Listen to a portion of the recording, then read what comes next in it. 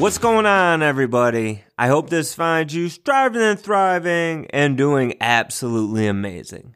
My name is Brian Martin. I'm a second grade teacher and host of the Teaching Champions podcast. And today's conversation was an extra special one because it was with someone that I've known for a very long time.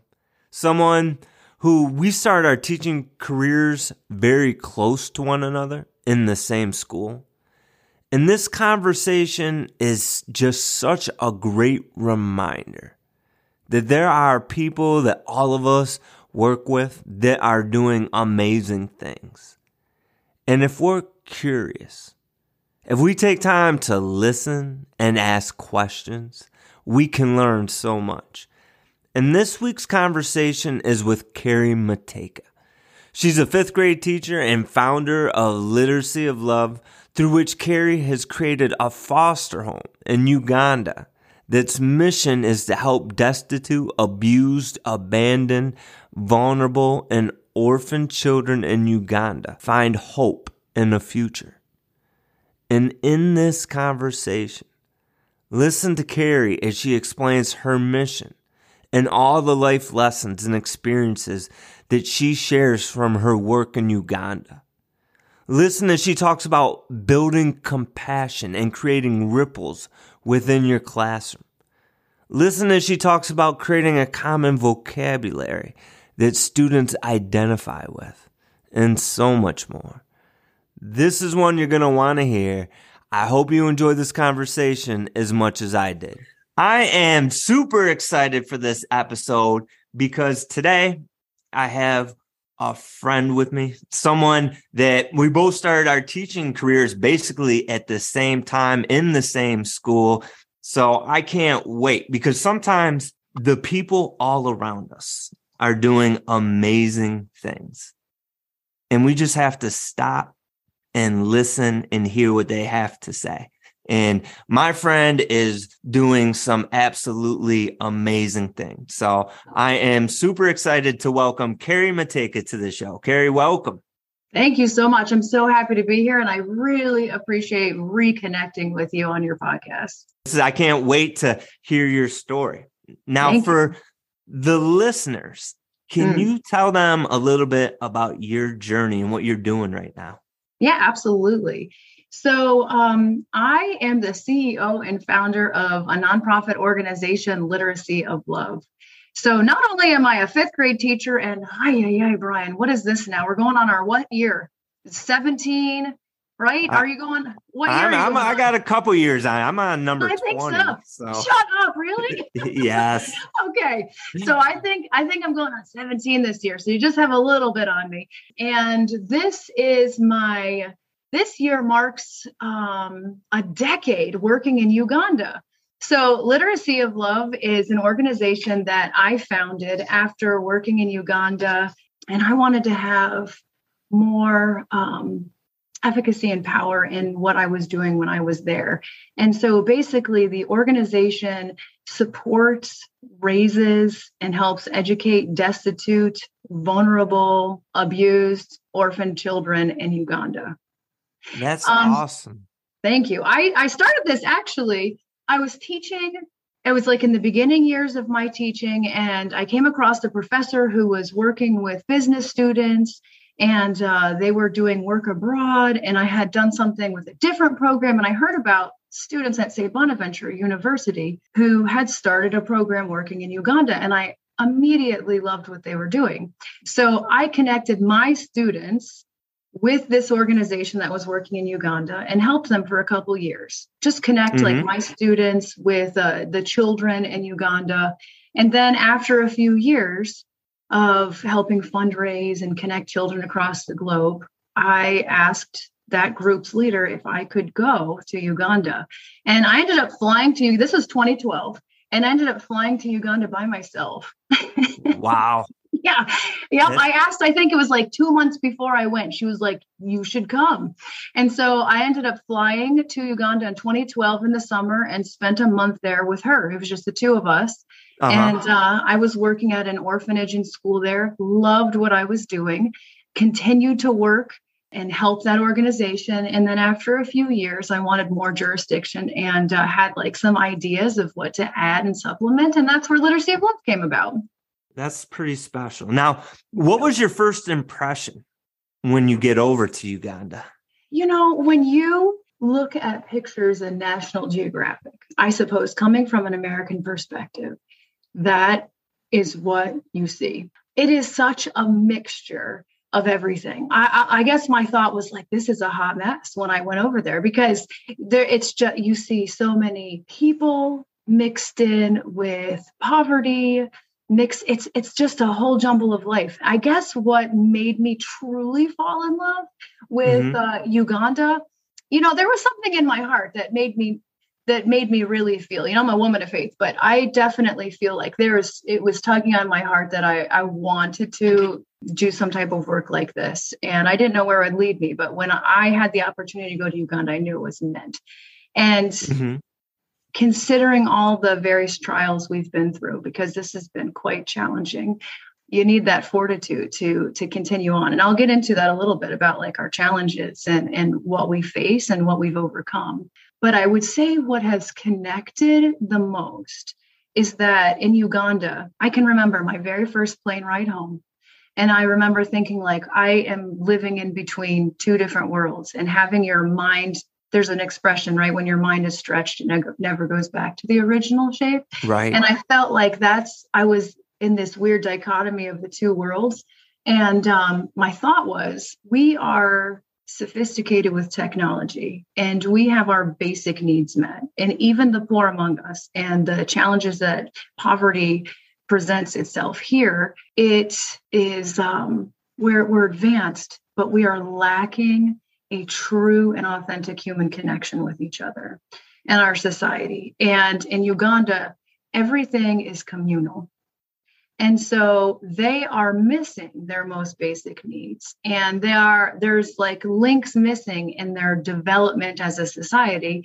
However, they are truly connected to one another and they are responsible for one another. So the school that I first worked at is called Bethlehem Parents School and Orphanage. And the genesis of that name is, when you say parent school and orphanage, is that every adult is a parent. That's where it comes from. So like parents and siblings, like you're never alone and everybody is raised to help everyone. So you're never like fighting about who's doing chores or helping take care of children. It is infused in who they are as people. And I think that's something that I really, truly love. That is pretty special right there. Now, this orphanage that you went to, Yes. Is it in a big city or is it more in a rural area? It's very rural. So the capital city of Kampala is where Entebbe, the airport, is. And it's about it's like a 4-hour drive on a highway. And then off the highway, everything is dirt roads. So we're on dirt roads going deep into the village. And that's where that school is. So our children now, we used to work at that school. And since, as I said, we changed focus once Literacy of Love was created. And now what my focus is for the future of Literacy of Love is, one, we started with a permanent home. So we have that. We own our own permanent children's home. And at the children's home, we have probably like 15 permanent residents there, but we have about 60 kids, 58, 59, 60 kids total that are sponsored and in school right now. And many of them have guardians or parents, but they live with us or stay with us because their guardians or parents cannot manage to take care of their most basic needs. So that's why many of them will live with us. The ones that live with us permanently, they're either orphaned or they cannot, the parents just can't at all take care of their most basic needs. So number one was to provide a safe, nurturing home. So we have that.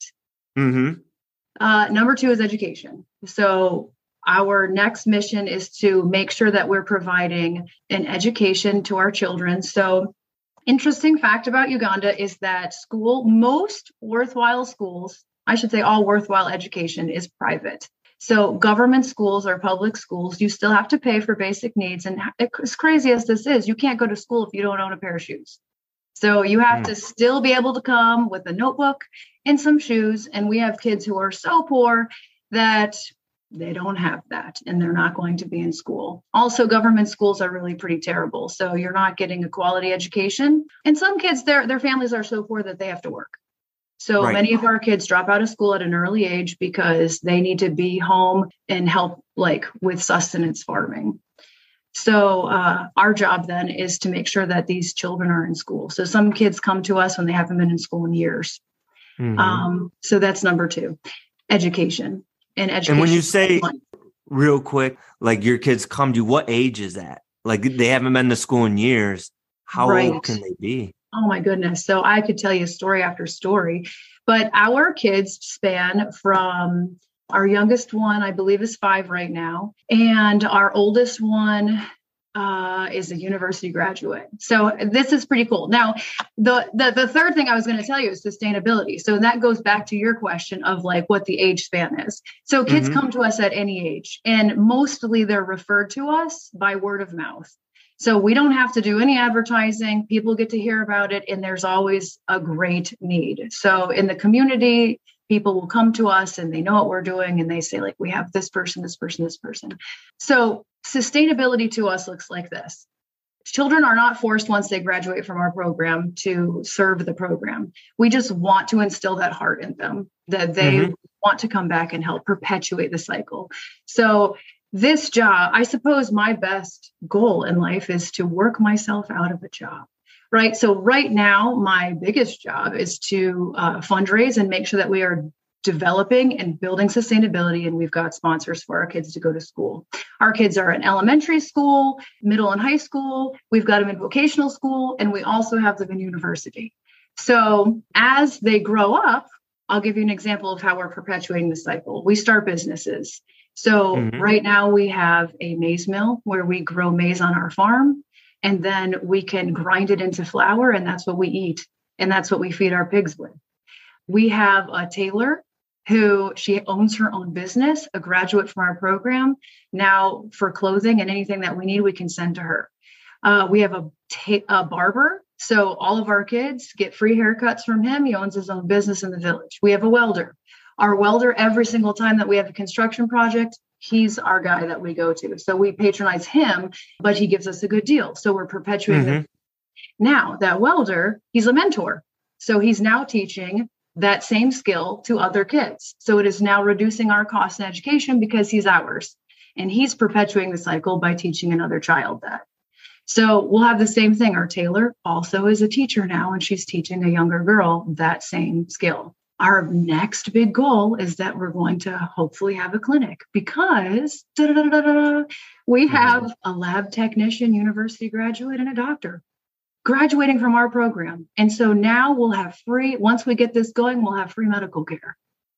That is phenomenal. We'll provide jobs and a community resource. So that's how we're building sustainability. And how many years did you say you've had this program up and running? Literacy of Love it's been official since 2016. My work going back and forth to Uganda has been a decade now. And I'll tell you what, one thing that we've learned everything the hard way. They're in this type of environment. Our kids are coming from a life of hustling because they don't have their most basic needs.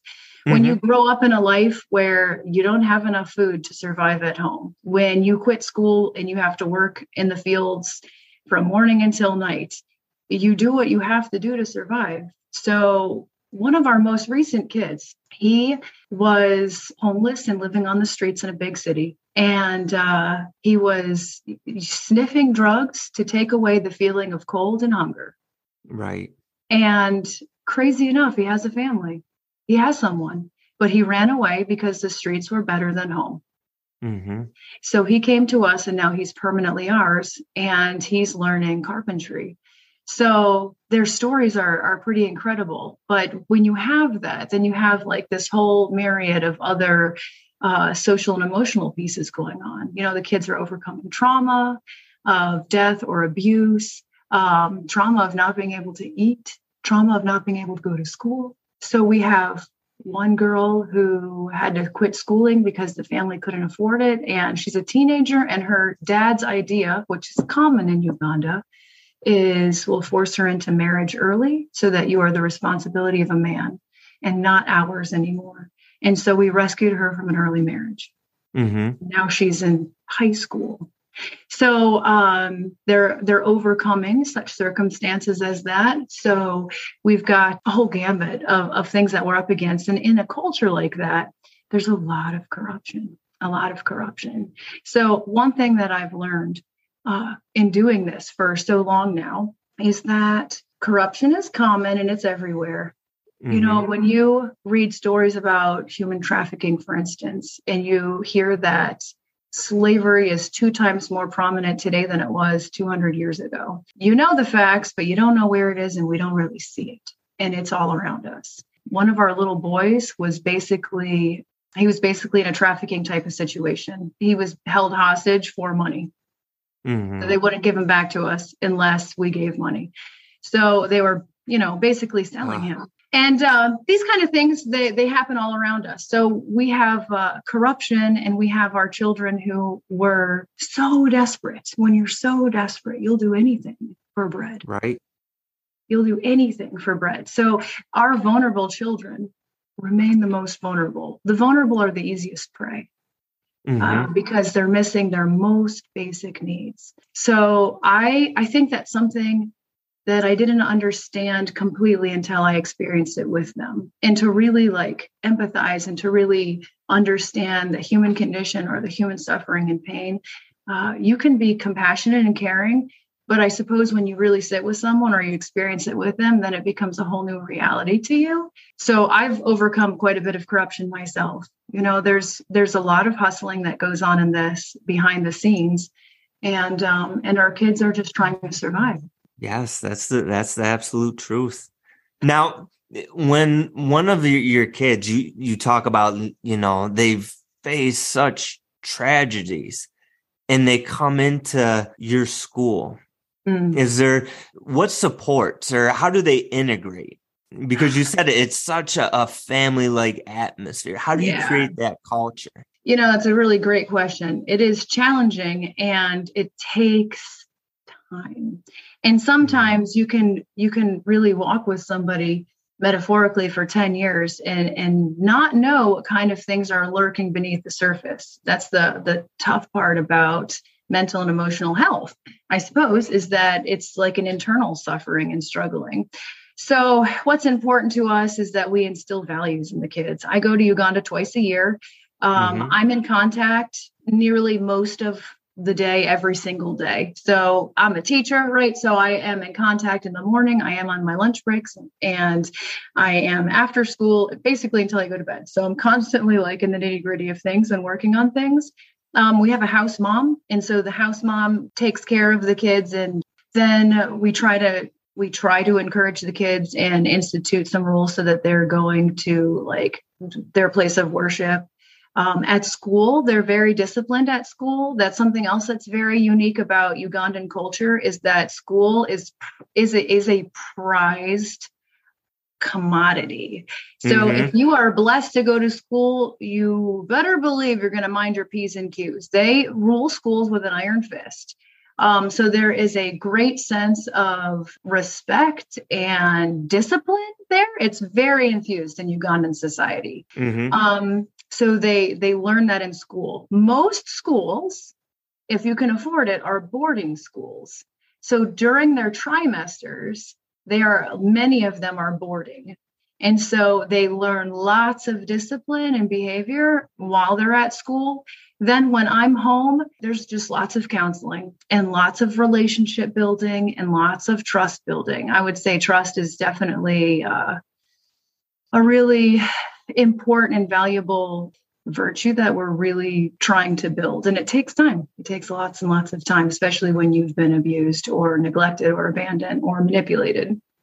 Yes, absolutely. Now the school system over there, do they have versus our school system, the structure of it? Is it very similar, or is it very different? It's very different. Yeah, it's definitely very different. So number one, I would say the culture of school is very different. Kids respect school and they appreciate school, and they're very thankful to go to school. And I can tell you time and time and time again that when I have children come from horrendous backgrounds of being abused, of being orphaned, of being on the streets, the number one thing they will cry about is not being in school above all else. It's incredible because they know it's survival. They know it's survival, and they know what it feels like to barely survive. So the number one thing that they all want and hope for is school. I would say, so that's definitely a big difference. Boarding is a big difference. So many children live at school during the semester. So they live and eat at school. Eating at school, it's not luxurious and there's not choice. You get what you get. And you make it happen. It's very contingent on the students to study as well. So they're very strict about what your marks are. There's punishment if you're not up to par with your marks. They really are very tough with it and disciplined. And the kids don't find it unfair. They find it just part of what normal life is, and that they have to find ways to manage their responsibility. They have primary school, which they call it baby class, preschool up to 7th grade. Then they have secondary school, 2 levels of secondary school. There's a lower level called O, or ordinary level, and it's 4 years. And then they have 2 years of advanced level, A level. You can stop when you finish O level or continue on to A level. Then they have different levels of vocation or university, which would be comparative to our trade schools or university here or college here. So they have all of those. It's very competitive, though, very competitive. Their discipline is so strict and so ingrained in the kids that I have been in classrooms where there will be 60 first graders, 60 second graders. In these rural poor schools, they will have no chairs and no desks. So they kneel on cement and use a bench as their desk. And all 60 of them will be silently copying notes from the board. And the teacher can leave while they copy. They don't have the luxury of making copies, handouts, or a lot of times not even books. So they will copy them. Teachers will write pages and pages and pages on blackboards, and kids will go in and copy their notes. Copy. So it's amazing what you can do with very little. I think about this sometimes of we have everything at our disposal, and we still struggle to get our kids up to where they need to be. And here they're working with almost nothing, but yet I've had kids who are doing advanced physics and algebra. And I'm I can't even do what you're doing. How is it that you have grown all this time without a book? And I think it has so much to do with their perception of the value of learning. Yeah. And that's something with all of our luxuries and all of our wealth that, we lose that a little bit.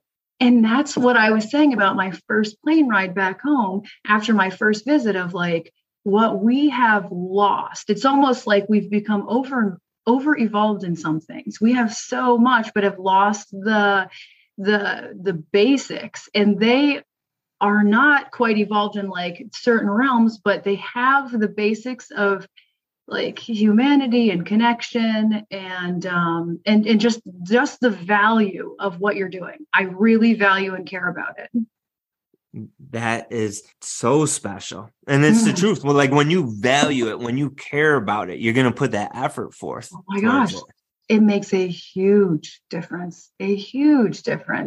Yes. Now, transitioning back to your classroom here. Yeah. How do you connect your students to the students over there? Well, I suppose my number one way to connect is just to tell them stories and tell them about the kids. And so I teach 5th grade, and the kids are always fascinated. Something I notice about children, no matter where I'm at, whether I'm in Uganda or whether I'm here, is that children by nature are very compassionate if you give them a platform to be compassionate. So when I tell stories, kids love to hear about other kids. And when you tell them stories, whether they're stories about how life is different or life is unfair or life is challenging, they're very fascinated by that. whether I tell funny stories and talk about my kids in Uganda who are really skilled with dancing, or they're funny. They're very interested in learning about them. So it's a great segue into certain parts of curriculum where we're teaching about maybe human rights, or we're discussing geography and maybe why life is a certain way depending on where you live. So I start with just stories, I share pictures, and really, I think maybe every single year, no matter the makeup of my class, if I share some stories and explain what lives might be like that look differently from ours, kids will automatically come up with ideas of like what they can do to help and how they want to be involved. And that's without my prompting. So I think kids feel powerful when they have a chance to truly put their care into action. So that's definitely something that I love about connecting my students. Another way I do that is I do travel back and forth. So I can make videos or share pictures. Sometimes I do projects. And so I can have if I'd have my kids draw half a picture and then the kids in Uganda draw the other half, then we have something that's collaborative. So we can do something along those lines. If there are very simple ways to connect them, but I would say that the most fundamental way is just storytelling. They love stories and they want to hear about the lives of kids in other places. They're very curious, and it opens up their eyes, because without telling them this, they would have no idea that life is different and looks differently from their own. And it really is our responsibility to open our children's eyes. And the same thing with like empathy and compassion. If you want your children to have those virtues, then it's you to set the stage for it, prompt them. But I'm always amazed and impressed how they take it to the next level. It's really in them. Compassion, it's really in the students, but I give them a little platform to like care and to think about how life might be different some other place. And they're very interested in it. So I would say that's my number one way to connect. I love that. And, it made me think when you talk about being that model. Yeah. I was listening to a podcast the other day, and I hope I get this right, but the one person was saying, it was a quote that they were saying, and they said, for all the parents out there, don't be worried that your child is listening to you. Be worried that your child is watching you. Oh my goodness. And let me tell you, I love that. That's amazing. First of all, they are listening, but they are watching to see if what you're doing is matching up. No, they are listening, but the modeling. They're is us. So powerful. It's so powerful. And if you act interested and you care about something, they're sponges, and they also want to emulate that. And I think that they have that natural ability and care in them. And it's really, truly up to us to foster that. And a platform for that can be so simple, so simple. In my classroom, something that I value the most is that I teach my students the language of the virtues. So it sounds complicated, and it's not. It really is vocabulary, and then valuing that vocabulary and using it the whole year. So you could call this like character education, but it's beefing it up a notch. So when you teach a child what the word empathy means, or compassion, self-discipline, or accountability, or humility, when I taught third grade, I taught them the same language. And I seriously could have third graders reflect on what the virtue accountability means, how they can use accountability, and then bring them higher as like a call to action of how to improve that behavior.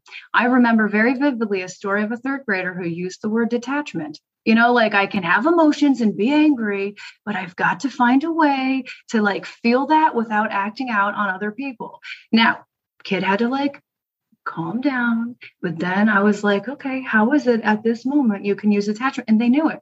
But that's really just you as an educator raising up the bar and being like, they're so capable of this. And if I want to see this out of them, I will share it, practice it, talk about it. This isn't a punishment. This is like kids feel powerful and empowered with that. So that's something else that I share with both my Ugandan kids and my kids here in Olean. And I've used that for as long as I can remember. And I would say that's probably my very favorite thing as an educator and most powerful, useful tool above anything else I do in my classroom is just having a language where they know what it means. And then in calm, safe spaces, like call them to that higher place. They can do it. They can do it. I've seen them over and over and over and over again. Yes, I love that. Giving them that language. And, Yes. and like you said, when they're raised up, none of us, as adults, when we're raised up, we're not rationally able to process certain emotions. But when we bring it back down and we can reflect and you can talk about it and give them that call to action. Absolutely. Absolutely. And, even as adults, let's just say you have an argument with your spouse or something, when you can come back to that and then be able to reflect on that, it's empowering. Everybody in the situation feels empowering, and it's healing for sure. It truly is. Now, if there's educators out there that want to do a service project, this is a huge project that you've undertaken, and it's not even a project. It's a calling. It's a way of life for you now. You're you're changing lives when we hear about what you're doing. Unbelievable. Thank you. For the person that wants to do something just within their own community, do you have any tips or tricks that you would recommend to them? Yeah, definitely. I think you can start. I think something so incredibly powerful is just start within the whole culture of your own classroom. Start there, right? When you think about the ripple effect, you know what it means. You've heard it a million times. When you think about like words like expressions like pay it forward, start in your own classroom. Okay. You can do a service right within your own classroom and change the dynamics completely. A ripple effect is like, let me do one good thing and then look to see how this ripples out for other good things. Teach them what that means. It doesn't matter what age they are. They can comprehend if you can illustrate it for them and you can show them how they can do it. I'm so open with my students where I can say, let's say if you make a good choice today, I go home feeling nice and calm. But if not, I feel very stressed. And the kids care about you. They do. So they want to live up to well, I don't want to send Miss Matejka home feeling stressed out. So then they might come to me I'm really sorry that I was loud today. It's amazing. Pay it forward. Maybe make a little program where they pay it forward. And maybe you could do this for free. You don't have to fundraise. You could make a nice little note. Everybody in your classroom pays it forward to one other kid in the class or the school. Take it out a notch. Maybe when the kids are out shopping with their parents, it doesn't have to be $1. It could be a little note that says, I hope you have a good day today. I'm the world changer and I want you to be one too. So then they could stick that on a shelf at Walmart and then they can do that. Those are free, simple things of just broadening their thinking and their horizons. So any kind of literature you pick, there's lots of literature about filling your bucket or kindness, language of the virtues. All of that gets kids thinking about positive ways they impact themselves and other people. And also teach negative too, because, there's light and dark walk together and you always have a choice of what you're adding, and you're adding something. And sometimes you add dark. So it's good for them to be able to think about that. Of course, there's organizations within your community that always need help that are simple, but it doesn't always have to be a fundraiser. It doesn't always have to be I'm collecting gloves. It could just be I'm changing the dynamic in my classroom, in my school. Absolutely. Just starting right in your own classroom, in your own school. Absolutely. If you can get your kids to care, think about that pay it forward effect, right?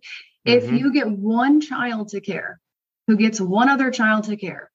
And then, I think back of when I was in 5th grade and I'm I can vividly remember kids who were kind and some certain specific things that they did that were kind. And I can remember the opposite of that. And just by connecting with them and being I totally remember that kid. Which kid do you want to be? And I think changing an atmosphere is huge. Start with one. Yes, absolutely. And in my classroom, I'm dealing with 7-year-olds. So we always talk about making mistakes. We have a little mantra. And one of the first things we do is we talk about making mistakes. But we also say mistakes just aren't academic. It's the peer-to-peer mistakes as well. Absolutely. That is people. And I'm very open and, talking about there's been times even as an adult, maybe where I haven't said the nicest things, or I could have said something differently, and how Right. that made me feel and things that how I can fix that. So like you said, giving them that language, walking Yeah. them through it, using Yeah. yourself as an example. Yes. It's amazing how powerful. I'm sure when you tell stories like that, they're looking at you like, wow. When you're 7, you think, does my teacher live outside of the school? Like it's Yes. this weird dynamic. Like, you're at the store? Like, wait, what? So I think when you tell a story of like, yes, I've also done this, then they're like, I can connect with you. Human connection is powerful. It truly is. Awesome. You shared so much with us. As we wrap up, I have 2 of my favorite questions. All right, let's hear it. And I'm going to throw a bonus question at the end for you too. Okay. So right. First one Ready. is, do you have a book, a favorite book, or something that you would recommend to everyone? Okay, absolutely. I have 2 that I can think of. One book, I cannot remember the author off the top of my head, but the title of the book is Unselfie. Listen, if you are a parent or an educator, it is 100% a must to read this book. It is so empowering. And we need to know what's in this book. We must, because we're raising the next generation.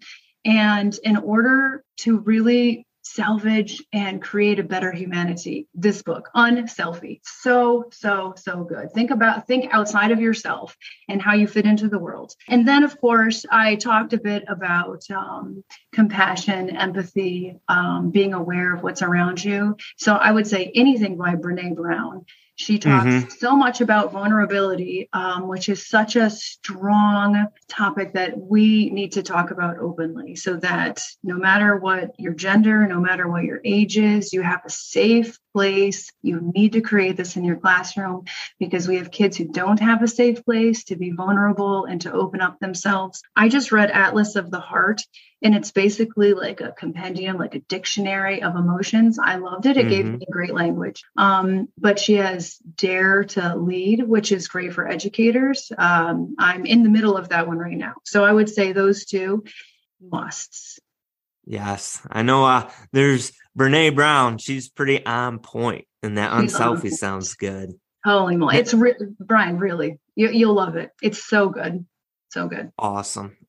Now, if people want to connect or support the Literacy Love, because everything that you do right now over there is pretty amazing, but you do need funding.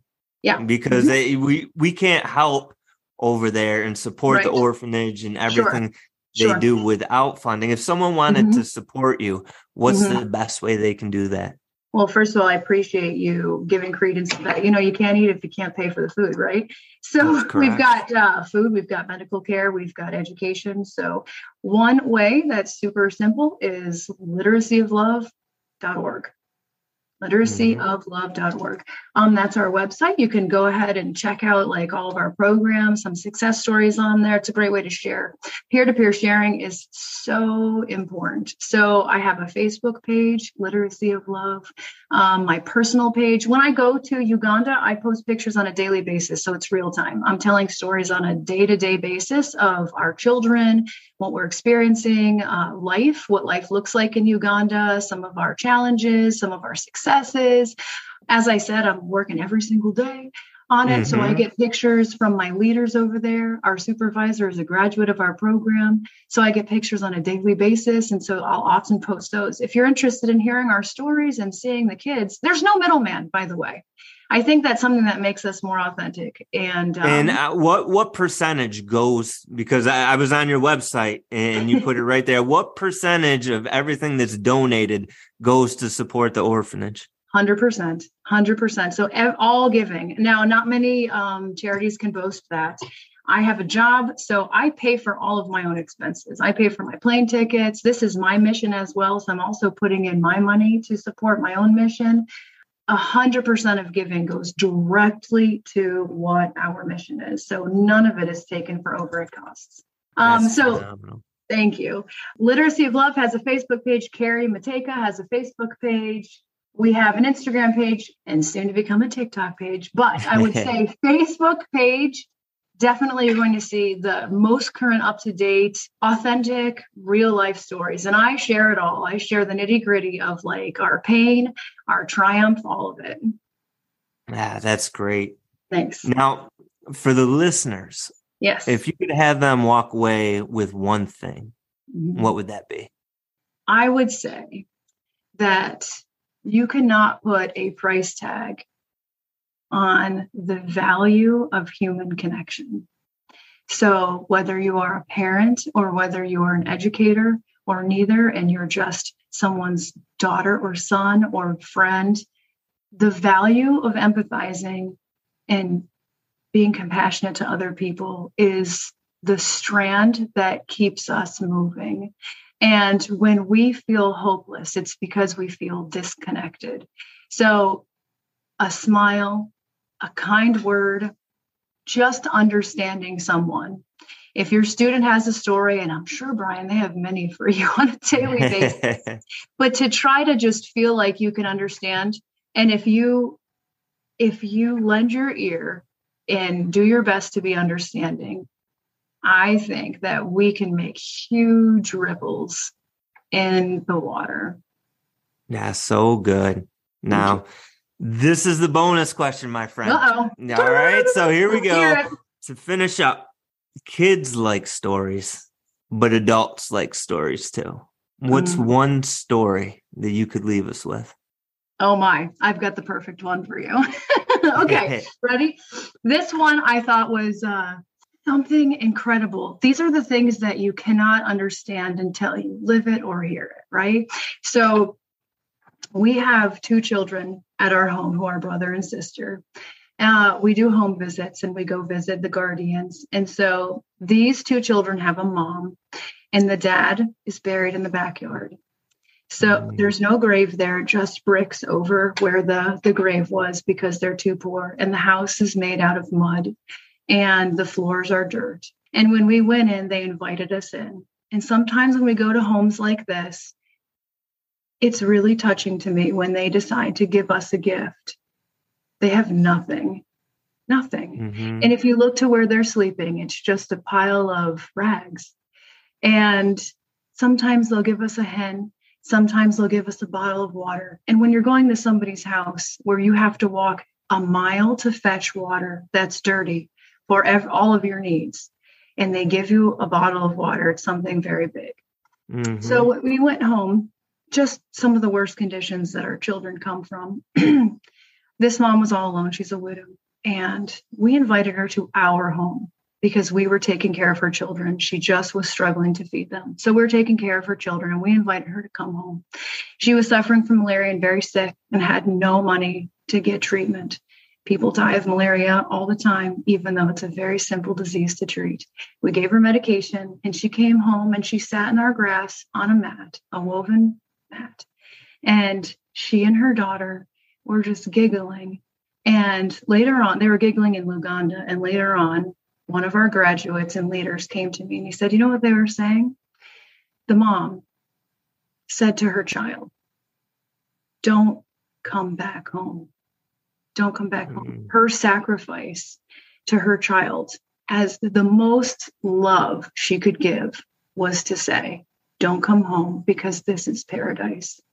Now, our home was paradise because it's safe, because they have beds, because they have blankets, and to take it even up a notch, dinner in Uganda is usually tea and bread, just white bread, nothing on it. And some families are so poor that they will not see bread unless it's Christmas. So she's like, you get to have bread every day with tea, with sugar in it. So when you're drinking tea with no sugar, it's like hot water. She's like, you get tea with sugar and you get bread. This is paradise. I love you so much. Please don't come home. That's you got me tearing up over here. So it's crazy, right? And they were just sort of giggling and excited. And I saw them from afar and didn't know the conversation that was truly happening right there. And then when I heard that, I was like, my God, those are the small moments in time after the hustling and the endless hours when you're like, we're doing something right. You're doing something so right, Carrie. It's hard for us to can't even comprehend. It's a whole nother world. The world is big out there, and it's pretty amazing. And we can do really very powerful things that are simple.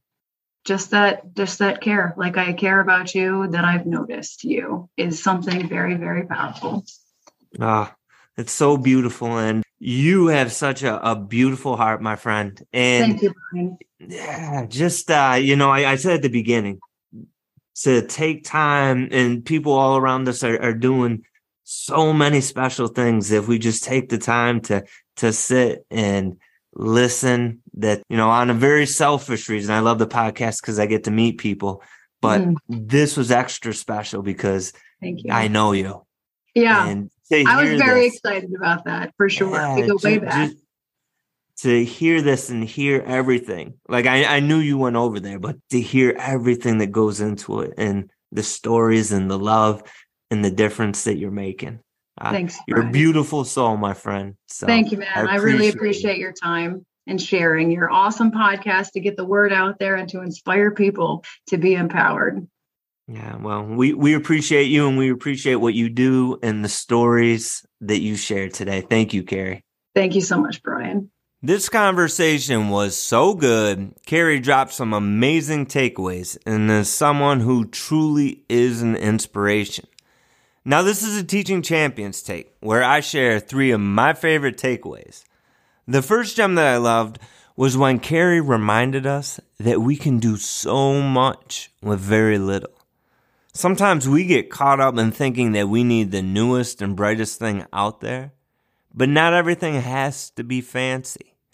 Great learning, as Carrie reminds us, can take place with very little.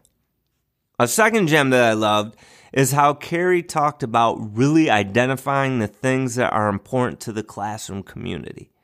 That we should identify those virtues, that we should talk about them, that we should share personal anecdotes, that we should model and practice those virtues. Creating culture doesn't happen in a single lesson. It's something that is created and fostered every single day throughout the school year.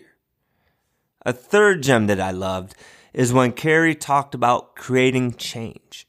And she said that can happen right inside your own classroom. That if we give our students the platform to be compassionate and lift others up, our champions often are going to step up and they're just going to blow us away with what they do. They just have to be given that opportunity. These are just a few of my favorite gems that Carrie dropped. Hit me up on social media and let me know what were a few of your favorite gems. A big thank you to Carrie for sharing so much wisdom and making us aware of such a special mission. She gives 100% of all donations to supporting this mission. Plus, she puts in an unbelievable amount of time so that she can give opportunities to some very special children. A big thank you to all you as well for being here, for being part of the Teaching Champions community. We support, we encourage, we lift each other up. And if you think someone would benefit from this message, please share. And don't forget to subscribe to the podcast. There are new episodes that drop every Wednesday and Sunday. And always remember, it doesn't matter whether you're from rural America to urban America to Canada to Spain to Bahrain. We're all on that same team. We're all on that same mission. And we're always better together. Keep being amazing, my friends. And as you go out into the week, may you step into your strength. May you step into your shine. And let's build our champions up. Have a great week, everybody.